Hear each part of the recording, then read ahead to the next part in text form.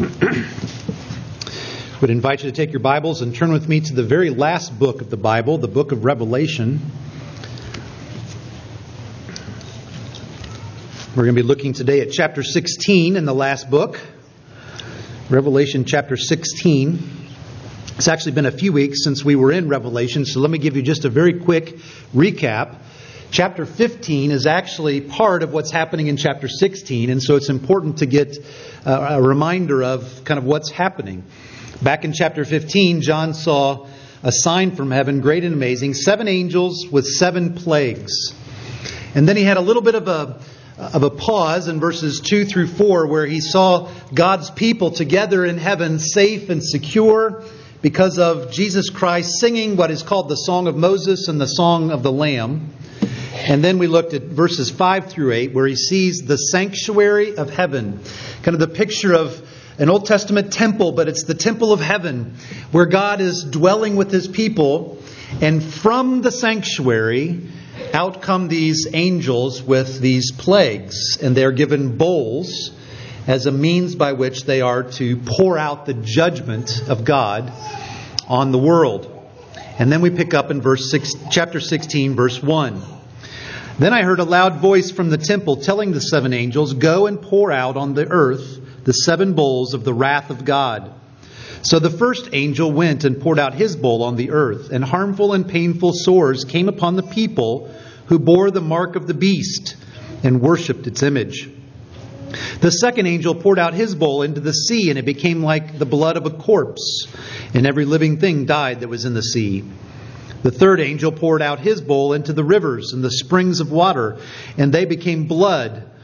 And I heard the angel in charge of the waters say, "Just are you, O Holy One, who is and who was, for you brought these judgments. For they have shed the blood of saints and prophets, and you have given them blood to drink. It is what they deserve." And I heard the altar saying, "Yes, Lord God the Almighty, true and just are your judgments." The fourth angel poured out his bowl on the sun, and it was allowed to scorch people with fire. They were scorched by the fierce heat, and they cursed the name of God who had power over these plagues. They did not repent and give Him glory. The fifth angel poured out his bowl on the throne of the beast, and its kingdom was plunged into darkness. People gnawed their tongues in anguish and cursed the God of heaven for their pain and sores. They did not repent of their deeds. The sixth angel poured out his bowl on the great river Euphrates, and its water was dried up to prepare the way for the kings from the east. And I saw coming out of the mouth of the dragon, and out of the mouth of the beast, and out of the mouth of the false prophet, 3 unclean spirits like frogs. For they are demonic spirits, performing signs, who go abroad to the kings of the whole world to assemble them for battle on the great day of God the Almighty. Behold, I am coming like a thief. Blessed is the one who stays awake, keeping his garments on, that he may not go about naked and be seen exposed. And they assembled them at the place that in Hebrew is called Armageddon. The seventh angel poured out his bowl into the air, and a loud voice came out of the temple from the throne, saying, "It is done."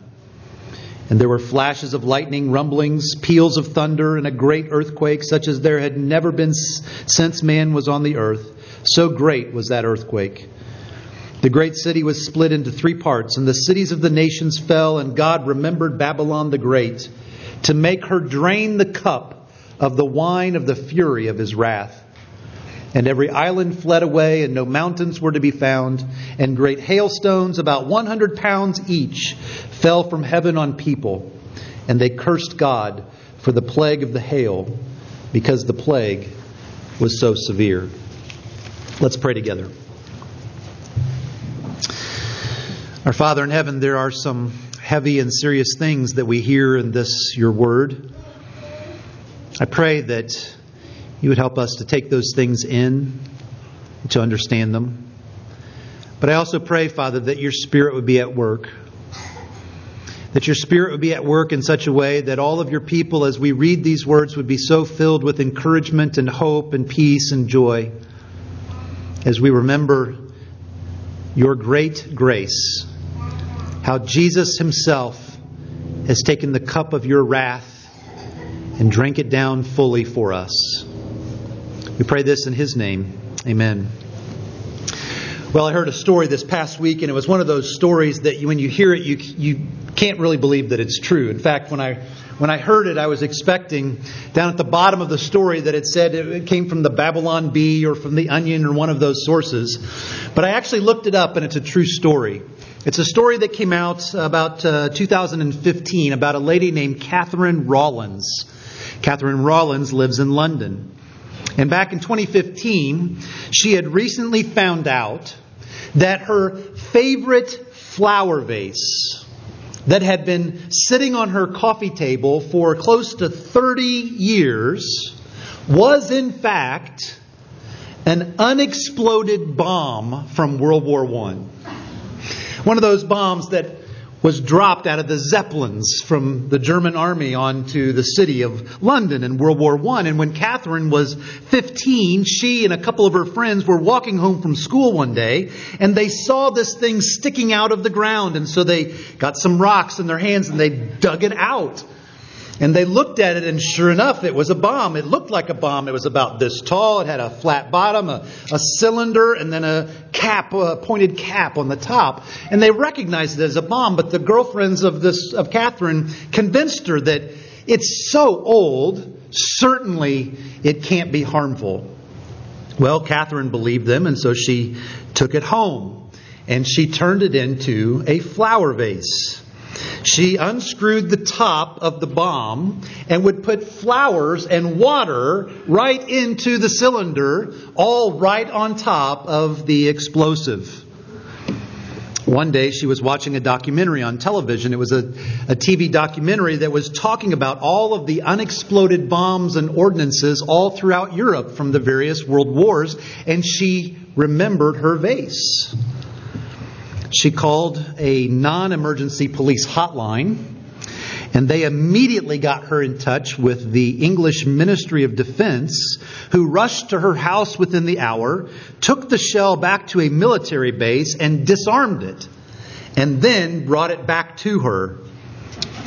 They told her that for the past 30 years, she had been sitting next to a bomb that was fully capable of killing anyone within a 65-foot radius and completely leveling her house. Now, here's the moral of the story. You can be incredibly close to incredible danger and not even know it.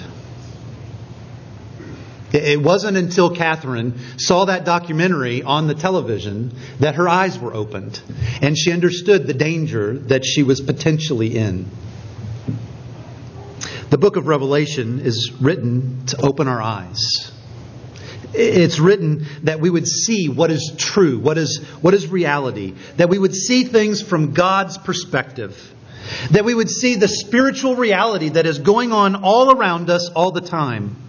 That we would have our eyes opened to see the very real danger for all of those who are not in a relationship with the Almighty God through His Son, the Lord Jesus Christ.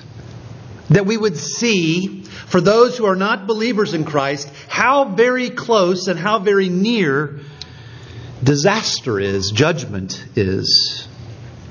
And also for those who are Christians, for those who are in Christ, that we would be filled with an incredible hope and an incredible peace as we understand that there is no longer any condemnation, no longer any judgment that we face because of what Jesus has done for us. Revelation 16 brings these things into focus for us. I want us to see three things from the passage today. First, I want us to see what John sees about the character of God that necessitates and controls judgment. Secondly, I want us to see something about what it says about the recipients of the world that required judgment. And then lastly, the reason why God's people should find hope in judgment. Now, before we jump into those three things, it's been a few weeks since we've been in Revelation, so let's just remind ourselves a few things about the context of this book. It's a letter that was written to John written from John to a number of churches in the area called Asia Minor in the first century. And it records a number of visions that John receives from Jesus himself through an angel. This book is not meant to be confusing. It is not meant to be hard to understand. It's meant to be read and understood, and it's meant to be a source of hope and comfort and peace for God's people. It's not written in one long linear chronology of the events that it records, but what it is a number of cycles or snapshots of the same period of time from different points of view or perspectives. It's telling us what it's like to live between the Advents, between when Jesus came the first time and when He will come again. And it tells us what to expect as it gets closer and closer to His second advent. It's a book that is full of symbolism, full of pictures. It's almost like a child's storybook. And here's the main point. God is in control of history and Jesus wins. We've talked about how these series of cycles in the book of Revelation come to us over and over again, and they often are centered around the number 7. So we've seen 7 letters that were written to 7 churches. And they've told us about the 7 seals and the 7 trumpets. In chapters 12 through 14, we looked at the 7 pictures of what's happening behind the spiritual curtain on the cosmic battlefield. And here in chapters 15 and chapter 16, we read about these 7 bowls that are full of the wrath and judgment of God that are poured out on the earth by 7 angels. I'm not going to take the time to drill down into all of the specific details of each and every bowl today. Suffice it to say, they mirror what we read about with the trumpets, the 7 trumpets earlier in Revelation. And they also mirror the plagues that Moses were given to give to Pharaoh and the Egyptians in Exodus.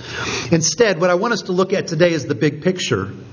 The judgment that is described here in these verses by all of these bowls and what they mean for us today.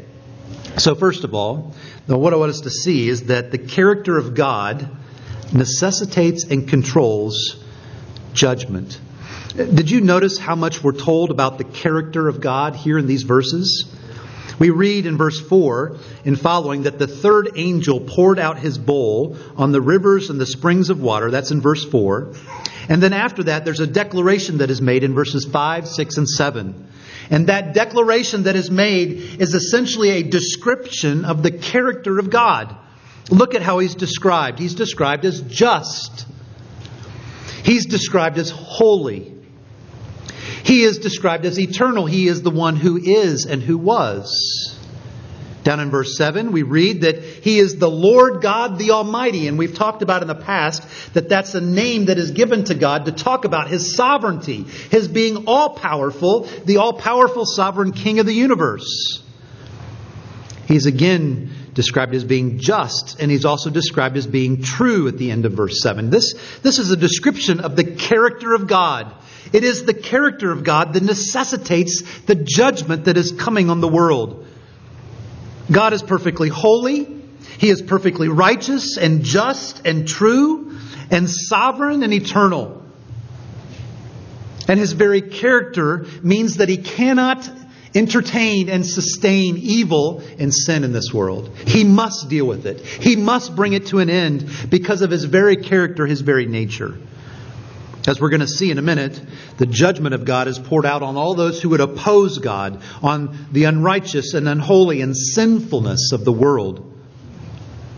God's character, God's very essence, makes it impossible for Him not to deal with the unrighteousness and sin and evil that's in this world. But it's His character that not only necessitates judgment, it's also what controls the judgment. Again, remind yourself of the big picture that we're reading about in chapters 15 and 16. The scene where all of this bold judgment is coming from. It's the sanctuary in heaven. It's the temple of heaven itself. It's the place of God's presence and God's glory.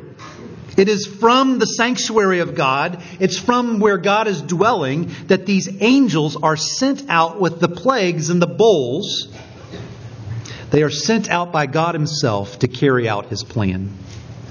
We see that again in verses 5 and 7 of chapter 16. It is God, we read in verse 5, that brought these judgments. And in verse 7, Lord God the Almighty, true and just are your judgments.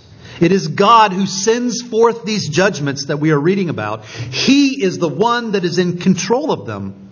It is true that God is a God of love and God is a God of grace, but He is also a God that is completely and perfectly holy and righteous. And His holiness and His righteousness cannot sustain, cannot entertain evil and sin forever. New Testament scholar Leon Morris talks about the fact that it's impossible for us as human beings to understand how these two things come together. Someone who is perfectly loving and gracious and someone who is filled with wrath.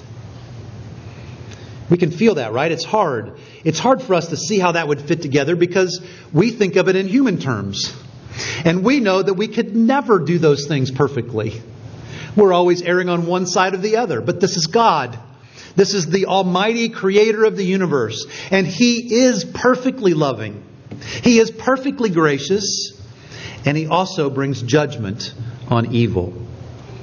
He pours out His wrath and His judgment against sin and righteousness. And even as He does that, He is perfectly loving. So what we see here is a sovereign Creator King, the Lord God Almighty Himself, holy and righteous and just and loving. And He is sovereignly administrating and controlling these judgments that are necessitated by His very character. And notice as well that as these judgments are poured out, they take place with precise purpose. That's what we see with the recipients of the world that require God's judgment. It's in verses 2 through 16. Who is it that these bowls of judgment are poured onto? We see in verse 2 that it's poured out specifically on the people who bore the mark of the beast and worshipped its image. We talked about this idea of the mark of the beast a few chapters ago in Revelation. And we talked about the fact that it's not speaking about a literal mark that somebody had on their hand or their forehead. But it was representative of being owned by something. And so when someone has the mark of the beast on them, they are owned by the beast. They are in service to the beast. They are a worshiper of the beast. These are the ones who worship something other than the one true God. This is the very definition of idolatry. Worshipping a false god. And in this case, it's the ultimate false god. They are worshiping Satan himself. And so the judgment of God comes upon them. It's not just the idolaters, it's also those who are immoral that God's judgment come upon. If you look in verses 17 through 21, you'll see that there is a reference to Babylon the Great. We've talked about that phrase before, back in chapter 14, verse 8. We read about Babylon the Great in verse 8 of 14. Another angel, a second, followed, saying, "Fallen, fallen is Babylon the Great. She who made all nations drink the wine of the passion of her sexual immorality." And then next week in chapter 17, we're going to read about her again in chapter 17, verses 4 and 5. The woman was arrayed in purple and scarlet and adorned with gold and jewels and pearls, holding in her hand a golden cup full of abominations and the impurities of her sexual immorality. And on her forehead was written the name of mystery, Babylon the Great, mother of prostitutes and of earth's abominations. We'll see Babylon mentioned again in chapter 18, verses 2 and 3. Fallen. Fallen is Babylon the Great. She has become a dwelling place for demons, a haunt for every unclean spirit, a haunt for every unclean bird, a haunt for every unclean and detestable beast.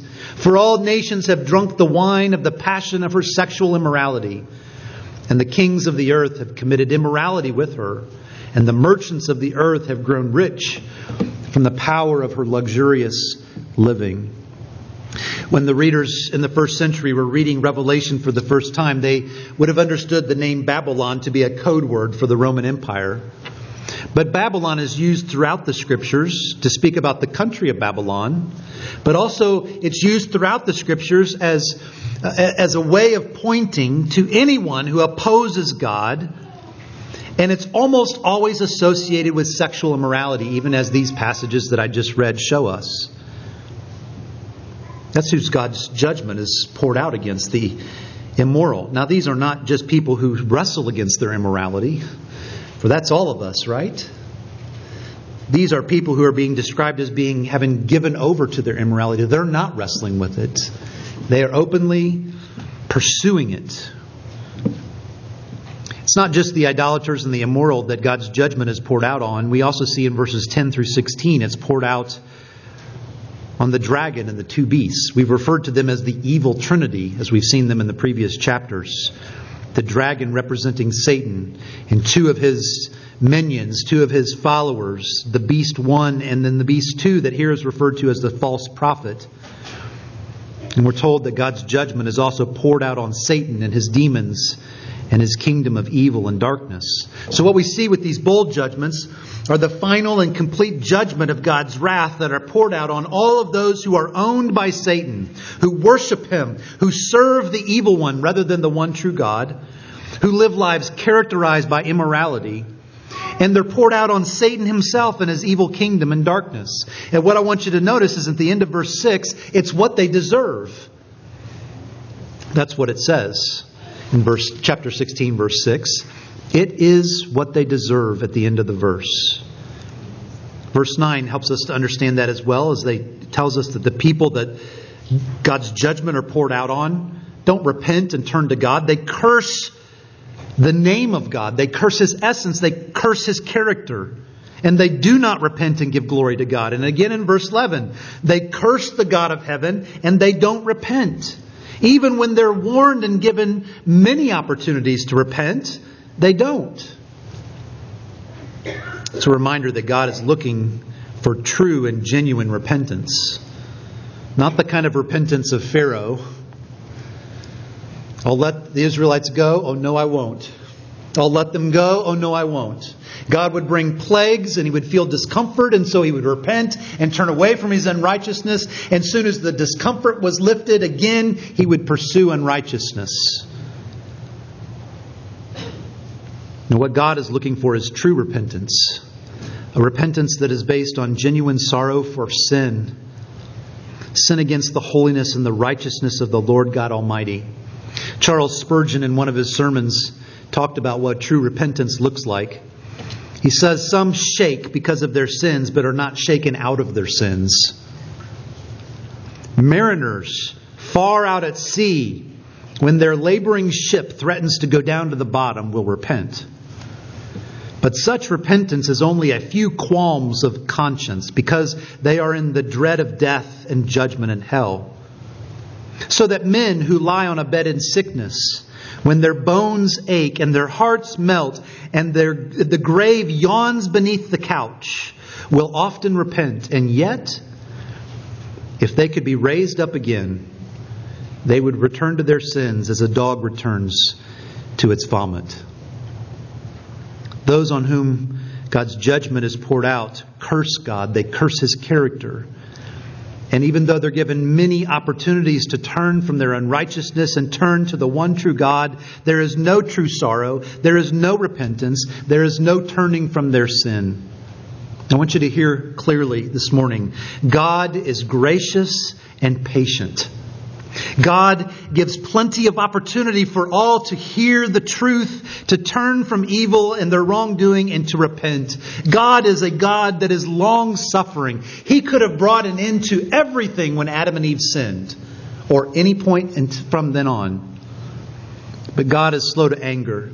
He is slow to bring judgment. He is long-suffering. He is abundant in patient mercy. And He gives plenty of opportunities to repent and to turn to Him. But hear what Revelation 16 is telling us clearly. God's patience with sin and evil will not last forever. It will come to an end. There is a time coming when the warnings will be over and His final judgment will begin. It's an important warning this morning for all who might be here who are not in a relationship with the Lord Jesus Christ. You probably didn't come to church planning on hearing something so serious and heavy. But I would say to you this morning that if you're here and you're not a Christian, there is nothing in the world that is more important for you to hear than this call from the God Himself for you to repent and to turn to Him.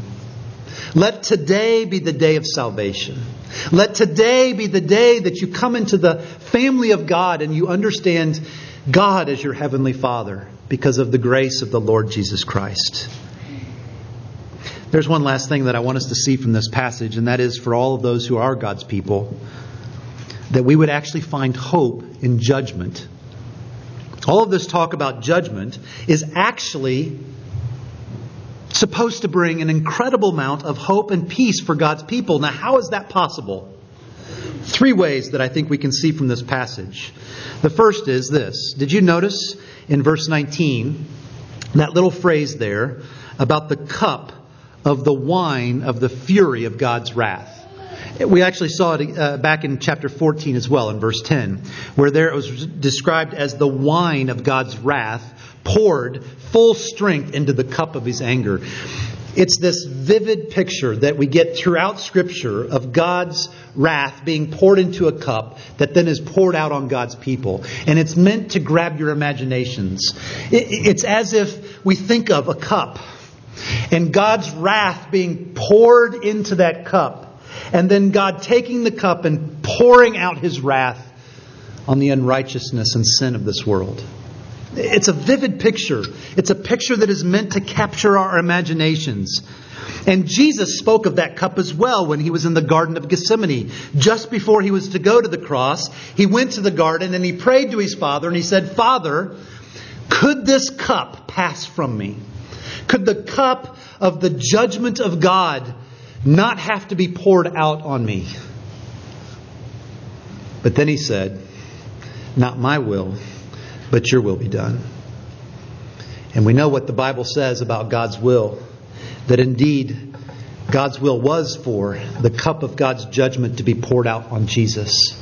On the cross, Jesus took the cup that had the wrath and the fury and the judgment of God, and He drank it down completely. He did it fully. He did it completely. And did you notice that that's actually what we see in verse 17, that when this 7th and final bowl of judgment is poured out, there is a declaration that comes from the throne from God Himself in verse 17. He says with the final judgment being poured out, "It is done." That could also be translated, "It is finished." And that is not the first time that we have heard God say those words. Because on the cross, as Jesus took the cup of the judgment of God and He drank it down completely, God's judgment poured out on Christ, Jesus said, "It is finished. It is complete. It is over." God's judgment has been totally poured out on Jesus on the cross, and He has paid for it all, and it is finished and completed. And if you're in Christ this morning, then what that means for you is that you will never face the judgment of God. You will never be given the cup of the judgment of God and have to drink it down yourself, because it's already been taken by Jesus on your behalf. And so instead, in 1 Corinthians 10 and 11, Paul takes that image of the cup and he turns it and he says, if you're in Christ, no longer do you have a cup of judgment that is waiting for you to drink it down, because that was poured out on Christ. Instead, you are given a cup of blessing. You are given a cup that Jesus says at the Lord's Supper is filled with His blood, the blood of the covenant, that is shed for many for the forgiveness of sins. Drink from it, all of you.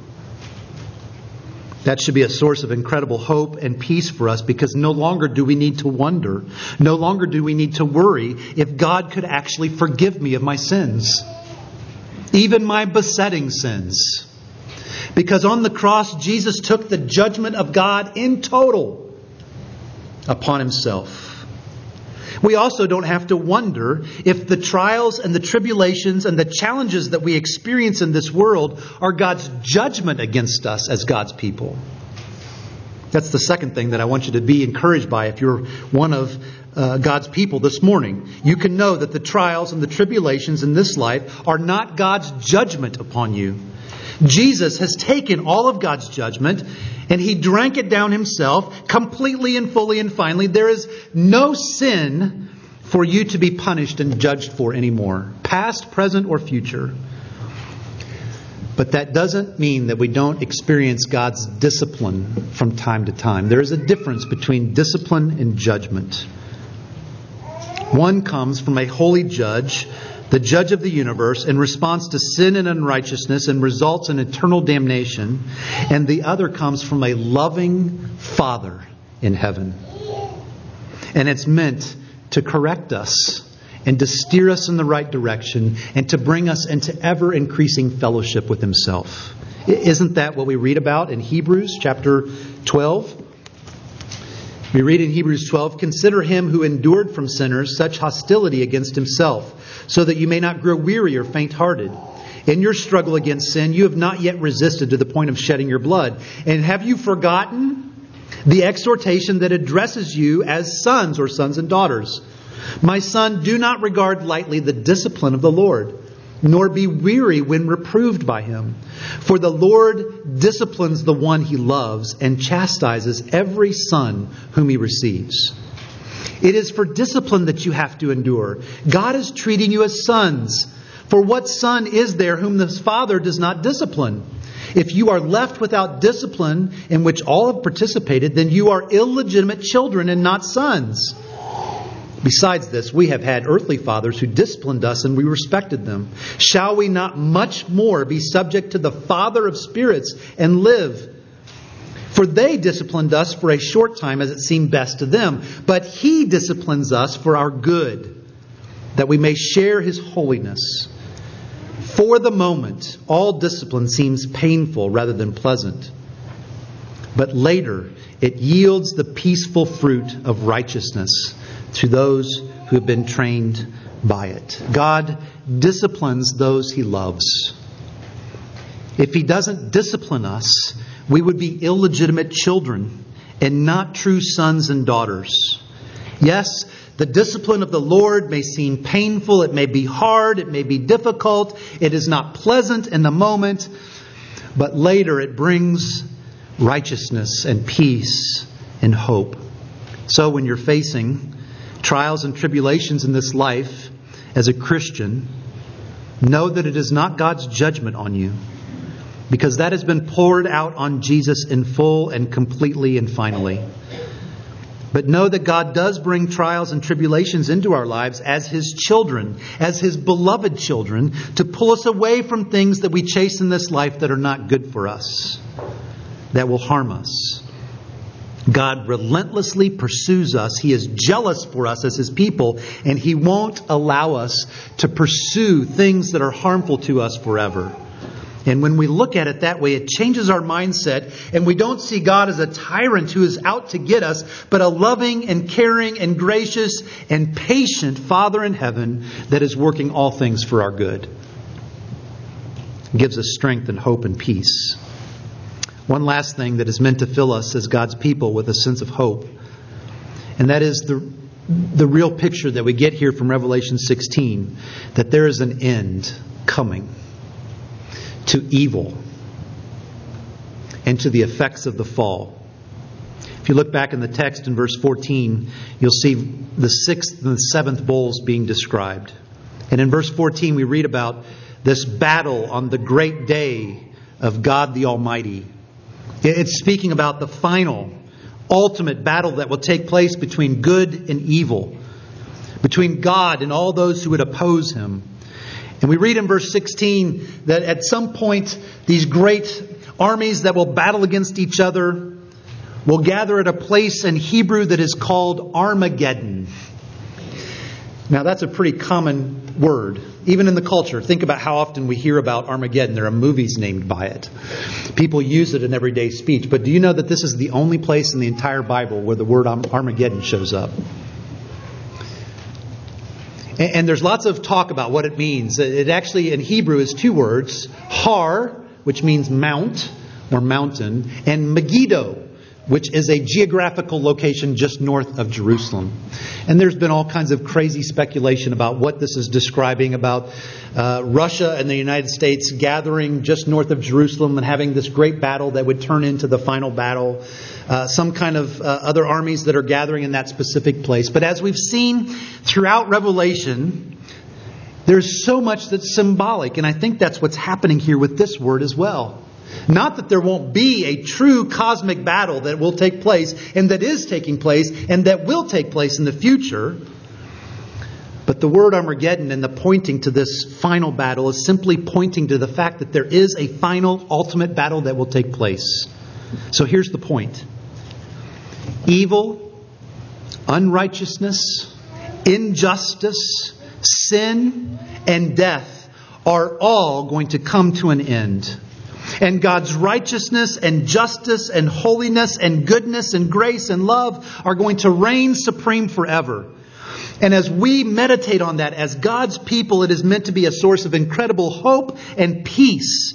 No matter the trials and tribulations that we go through in this world, no matter the experiences that we may have had in the past, no matter what we're having to deal with now or in the future, no matter the consequences that we are dealing with because of things that have happened in the past, no matter the pain that we endure now, no matter the struggles that we fight, all of it is going to come to an end because God is at work.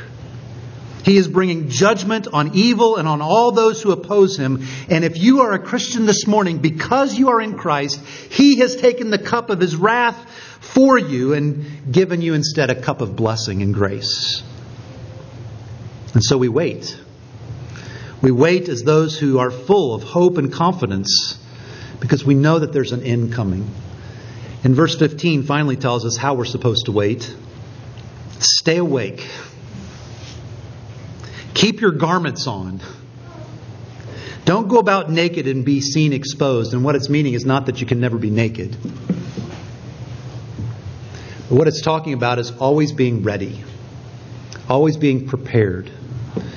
Always being thoughtful and proactive. Stay awake. Be prepared. Be ready. Don't give up. Don't give in. Be filled with the hope and the peace and the strength of the Lord. And be vigilant and proactive in growing in your knowledge and your love for this Lord God Almighty and for your neighbors. Serve the Lord God Almighty in His church and kingdom. Glorify and enjoy Him this week. Stay awake. Be ready. Be prepared. Let's pray together.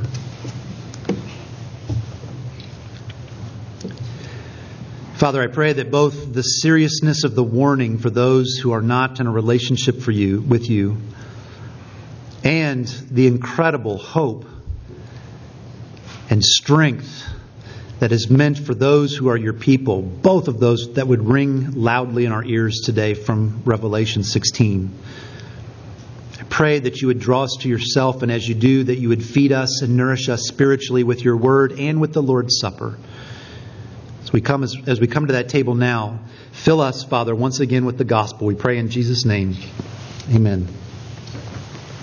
Matthew records for us that as Jesus and the disciples were eating, Jesus took bread, and after blessing it, He broke it and gave it to the disciples and said, "Take and eat, this is my body." And He took a cup. And when He had given thanks, He gave it to them, saying, "Drink of it, all of you, for this is my blood of the covenant, which is poured out for many for the forgiveness of sins. I tell you, I will not drink again of this fruit of the vine until that day when I drink it new with you in my Father's kingdom." Every single time we come to the Lord's Supper and we partake in the Lord's Supper, we are getting a picture of Jesus taking the cup of the wrath of God and drinking it down, and instead giving us a cup of blessing, a cup of covenant love, a cup of His grace and mercy. Jesus said this cup, the cup that we get, is a cup that is meant to encourage us and fill us with the truth of God's Word. But it's only for those who would come as believers, who would come as a follower of the Lord Jesus Christ. And so if you're here this morning and you are a believer in Christ, you are in a relationship with the Lord Jesus Christ, you're a disciple of Jesus, you've publicly professed your faith in Christ at Trinity or another church that believes that God's Word is true and that the gospel is by grace alone in Christ alone, then as the elements are coming around, eat and drink and once again be pointed to the gospel story of grace and mercy. And also know that as we come in faith, even a weak faith, the Holy Spirit's at work, taking what we're doing and strengthening us, feeding us, nourishing us spiritually so that as we go out this week, we be people full of hope and peace and love and a desire and ability to serve our great God. So let's pause for a moment and thank Him for giving us this table.